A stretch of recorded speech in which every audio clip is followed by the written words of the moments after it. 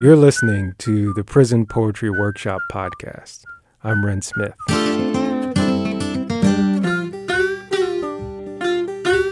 Here we present readings, commentary, recordings, and stories about the little known and even less understood literary tradition of prison poetry.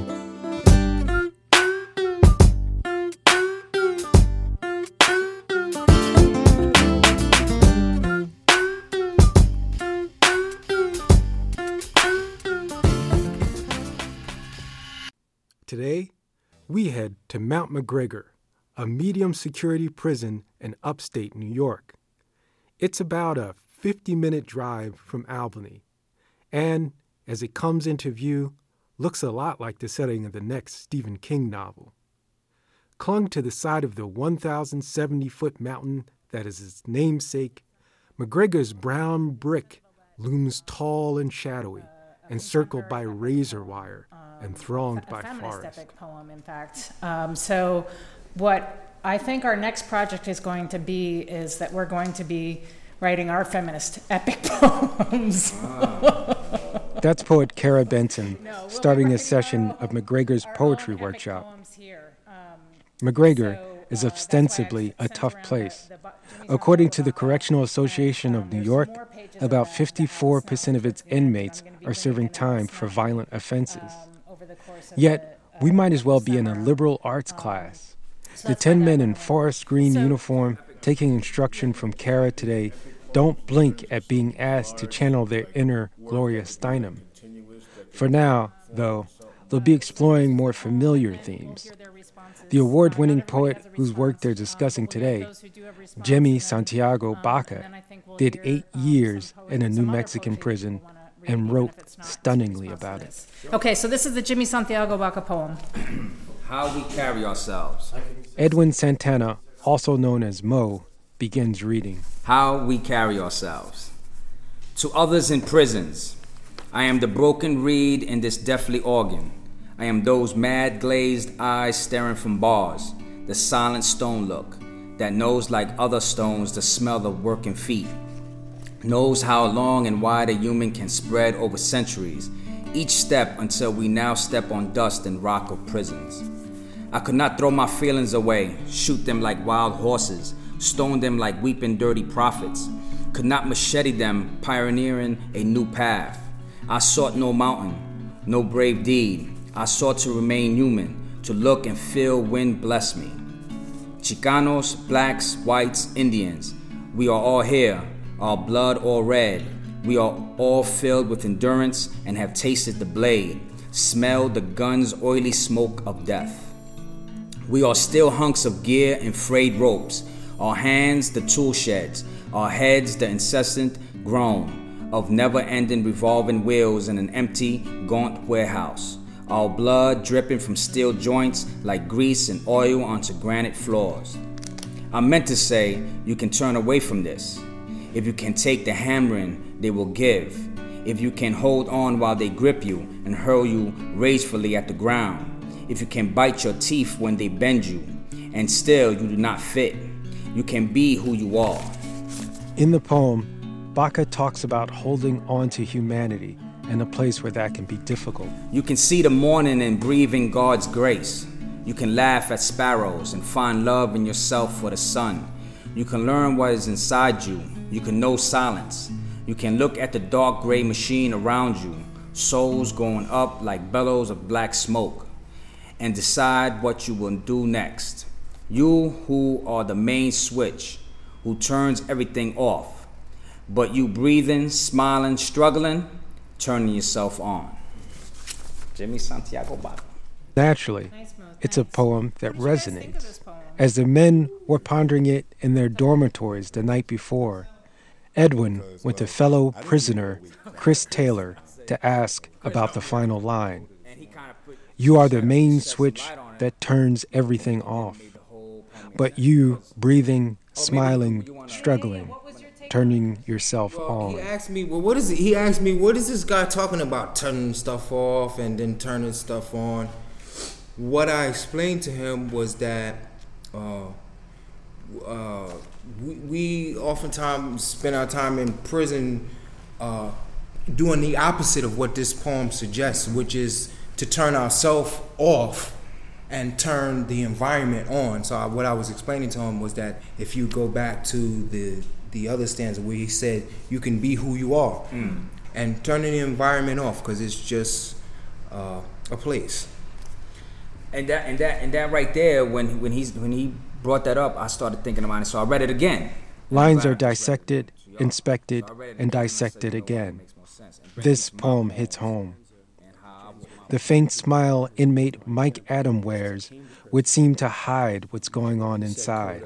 We speak about or write about what's in front of us, and I'm still waiting to empty myself of the rage. I find myself, I look back over the last 5 poems I wrote, and it's all, as you say, Mike, tell us why you're angry. And I just can't, I'm waiting to empty myself of this so that I can get beyond that. And unfortunately, this poem came up, so it takes me back to it. Anyway, this is my response.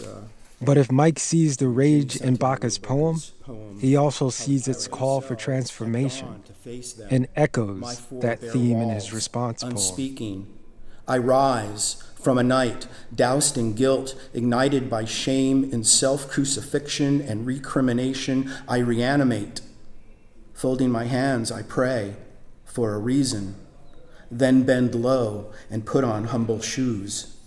If so, then perhaps I might risk walking with dignity. As you can imagine, the power of redemption is a common theme here. Edwin, for instance, writes about it in his Baca response poem.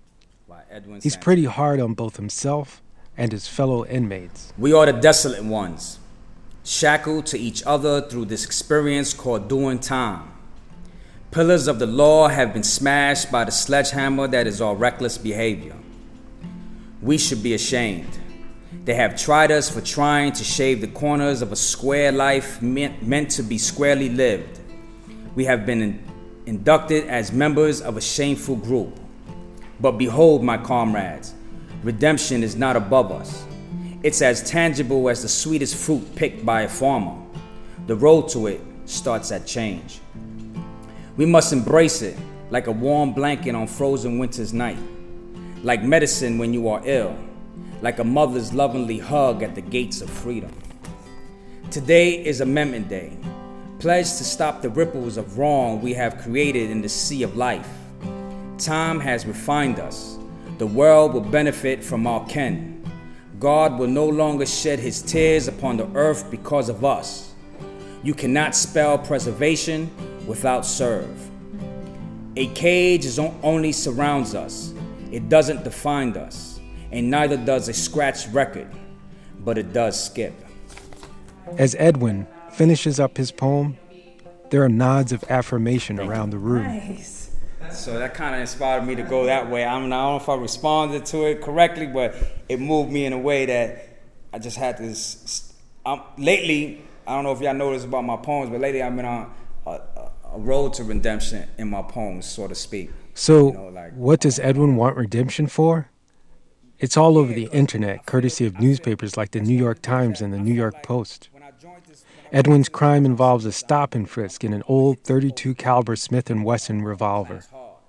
The search went bad when the revolver, which had been tucked in Edwin's waistband, say reports, hit the ground and accidentally went off, injuring a police officer. It's obvious that Edwin has used his prison time to do a lot of soul searching about the incident, to figure himself out. I'm sorry for what I've done. It's crazy, but the road to redemption isn't easy, and nobody said that. So, and I have a lot to redeem from. And it's the road to redemption. It's littered with metaphor. And it's littered with metaphors.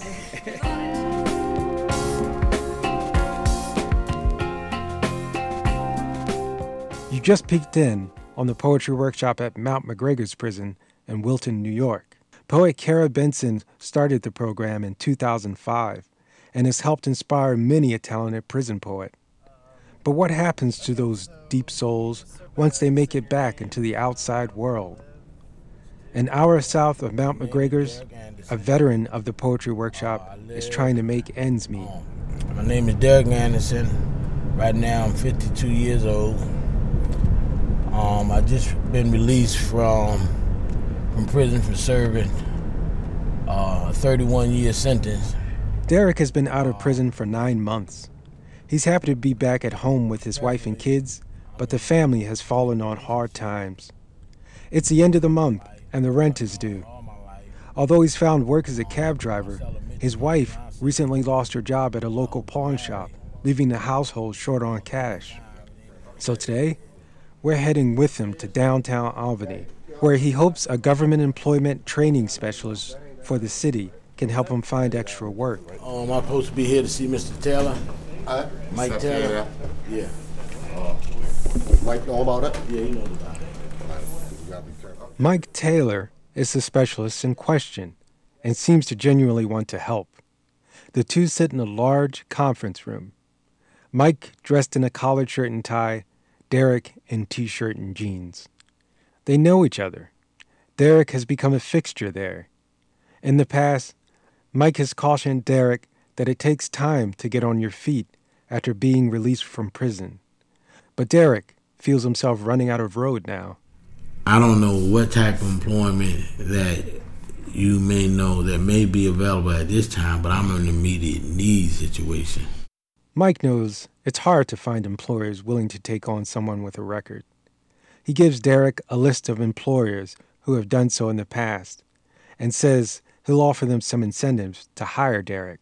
But what I'm willing to do is to offer them a reimbursement situation to where you can work for them for 40 hours a week. At the end of the month, they contact us with your timesheet, and we give them 50% of what they paid out to you. We give them 50% of it back. Derek grows anxious. He says Mike gave him the same list weeks ago. Some jobs he's qualified for require recertifications or licenses he can't afford. As a cab driver, he's already paying $100 a shift for what's called a medallion, basically a rented taxi permit. Mike advises him to stay positive. I'm going to get you to the means. Once I get you to the means, it's going to be up to you to sell yourself. Back home, Derek sits on his front step with his 16-year-old son, watching traffic go by. He digs out a poem he wrote while participating in McGregor's poetry workshop called Criminal Psychology. It speaks to the cynicism he's feeling today. All right. It goes, you and I were taught, I thought, the lessons of many lives lost in mixed numbers that bled to believe change in therapy would become more than an investment of job security or a bunch of word gymnastics criminally articulated, like a boring bedtime story told to a fatherless son, criminal. The story?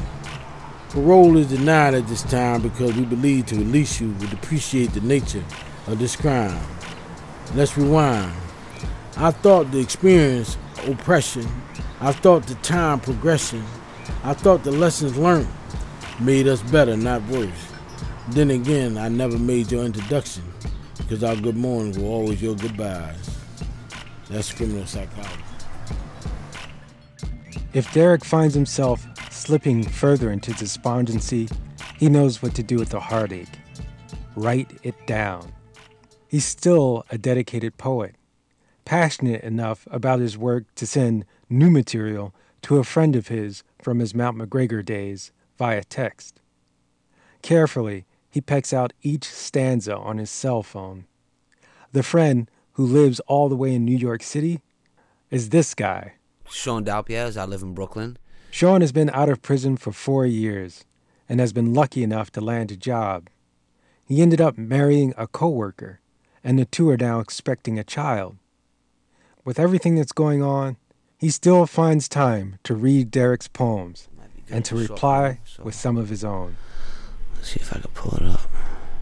He flips open his phone and reads one he wrote about a woman he saw outside a local grocery store. And I was sitting outside of Seatown and in a car, and I was just watching this lady. She caught my attention, an older woman, like someone's grandmother, obviously. And I just wrote a whole poem on her. So I called the poem Seatown. At the supermarket she stands alone, cold wind chipping at her bones. EBT shame, she plays her part. At the bus stop she stands strong, fidgeting with flimsy plastic bags, her tethered coat drags. On her way down the block her eyes tear dreams, and catch the schemes of peripheral men. Her grandsons of anarchy holed up in the basement, stubbed out Newports and half-full pints of adolescent chagrin. In her kitchen the pork fries and memories are forbidden to die.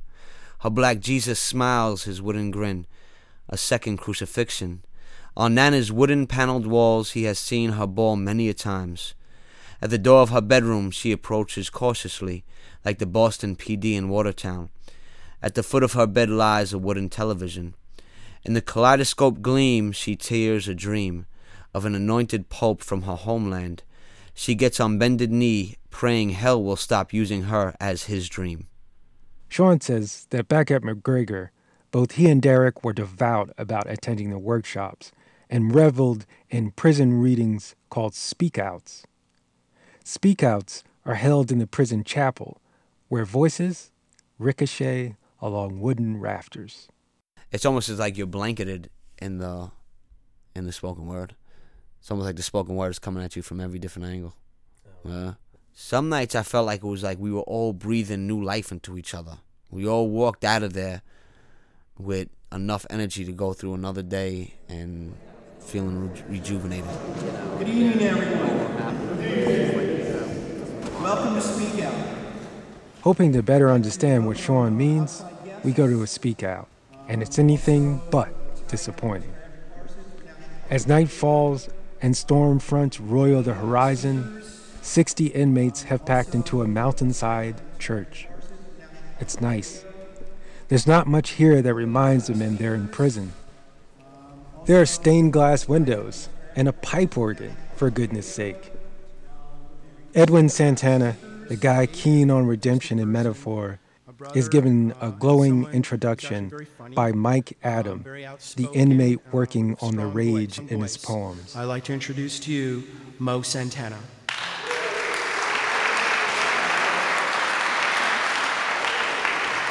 Edwin looks cool and confident as he takes the podium. Thank you, Mike. You didn't have to do that, brother, but I appreciate it. He sets the stage. Clearly, he's about to go epic. Many people ask me around the facility, they ask me why we come down to the poetry class and every Monday. Well, in order to answer that question, I ask them questions. And I say, have you ever heard of Jane Cortez, Walt Whitman, Adrian Castro, Maya Angelou, Alice Notley, Hannah Weiner, Muhammad Tawfiq Ali? And they stop me right there and they say, wait a minute. I have heard about Maya Angelou. So, I say, okay, all right. I say, you guys, so, you're working with something. But I say that these legendary poets, that we review them down in the class. And, and I have learned that to know these poets, is to be inspired by them. Well, I have met them through Kara Benson, and I have been inspired by them. So this is my poem, autobiographical. I am enjoying the fast life at the most expensive venues, witnessing well-to-doers drop $4,000 a night for a suite. I am enjoying the fast life on Gates Avenue. I am a Puerto Rican American. I was born in Puerto Rico. I wrote speeches for the Puerto Rican Nationalist Party. I met Abiso Campos, visiting the campo, as Hector Lavoe sang. I hopped on the J train to America. I am a Puerto Rican American. I sold piraguas on the corner of the Avenue of Americas. I am only half blind. I once rode a malfunctional Ferris wheel at the Coney Island of my mind. There is always darkness before the dawn. I'm a pessimist, optimistic about life and death. I am a complex organism. I may have paid to see a lethargic artist splash tears across a bloody canvas on a White House wall, but I just remembered that I'm just very forgetful. You can tell from the look on Edwin's face that the applause is satisfying and cathartic.